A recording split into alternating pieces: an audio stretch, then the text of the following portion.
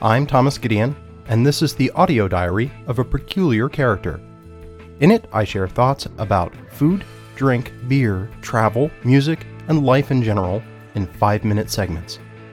You can read more at the companion site of A Peculiar Character at peculiarcharacter.com.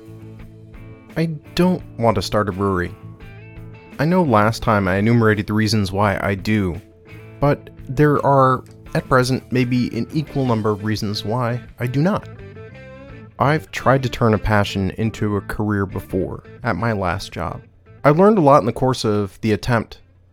One of the things that came out of that is that I don't think I will do so lightly ever again. It doesn't feel quite the same, but I'm afraid some of the same pressures would apply, in terms of needing a certain amount of security that I know I wouldn't be able to afford in starting my own venture like this. Also, while I may be a good brewer, and I haven't successfully entered a competition yet, I have some entries in, I'm just waiting for judging, I don't know objectively if I am actually a good brewer. Regardless, even if I am, there's so much more involved in running a brewery that I have no experience. I might be good at those things. I'm afraid that I wouldn't be. Or even if I was, the cost of learning on the job would make success at an endeavor like this that much more difficult. There seems to be a perpetual run of articles from the usual sources, the American Homebrewing Society, craftbeer.com, any number of places that talk about the conversion from amateur to pro.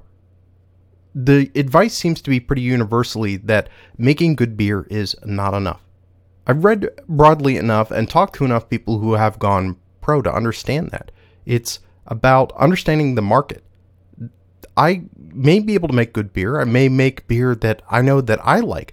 That's not the same as being able to make beer that sells and sells well enough to sustain and to fuel the growth of a brewery. Pro brewing equipment is vastly different from amateur gear, so much so that there's I think, pretty steep learning curve. It also seems to help if you're a bit more handy than I am in terms of being able to at least work on the electrical systems or the plumbing or a little bit of both.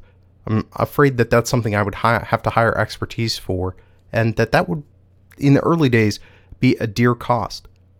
Beyond that, all of that notwithstanding, there's some logistical stuff that just gets in the way in terms of, at the homebrew scale, I can make pretty much whatever I want. If I lose money on a batch of beer, well, I'm going to lose money on a batch of beer. I can't sell it.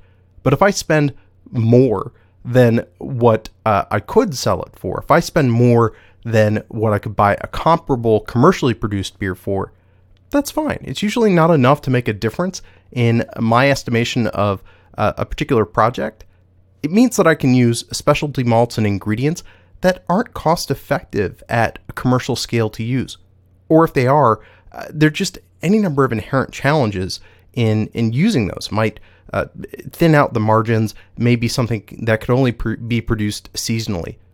There are some creative challenges inherent in translating recipes over to something that's commercially viable, but I'm really enjoying just creating the first version of the recipe in the first place and having an appreciation of the ingredients that I know I like without having to worry about availability.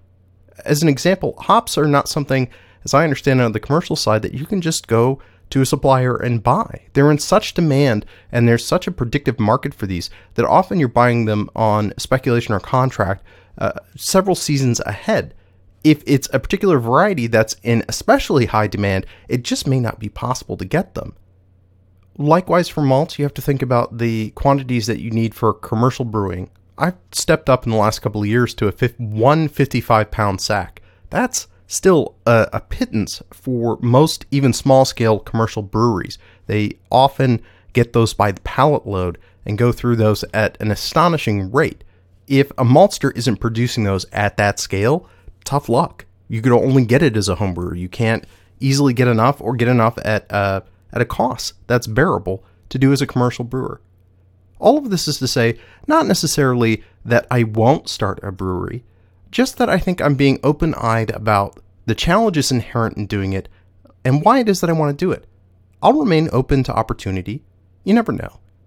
My last job, as ill-considered as it was, making that choice that at the time seems good and in retrospect I wasn't entirely prepared for happened because I was receptive to it.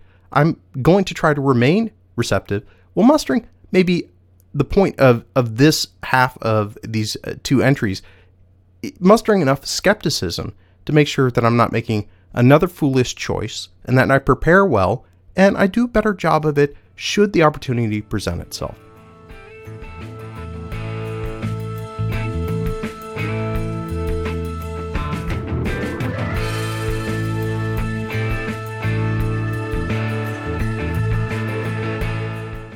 I would like to thank the Internet Archive for media hosting and bandwidth. The views expressed on this program are my own, and where applicable, those of my guests, and in no way reflect those of my employer or anyone else. This show is produced from 100% recycled bits. Except where noted, permission to recycle those further is granted under the Creative Commons Attribution Sharealike 3.0 United States license. That means you're free to change this show as much as you like, as long as you don't alter credits and you share your changes under the same license. Theme music is Slow Burn by Kevin MacLeod at Incompetech.com, licensed under Creative Commons by Attribution 3.0.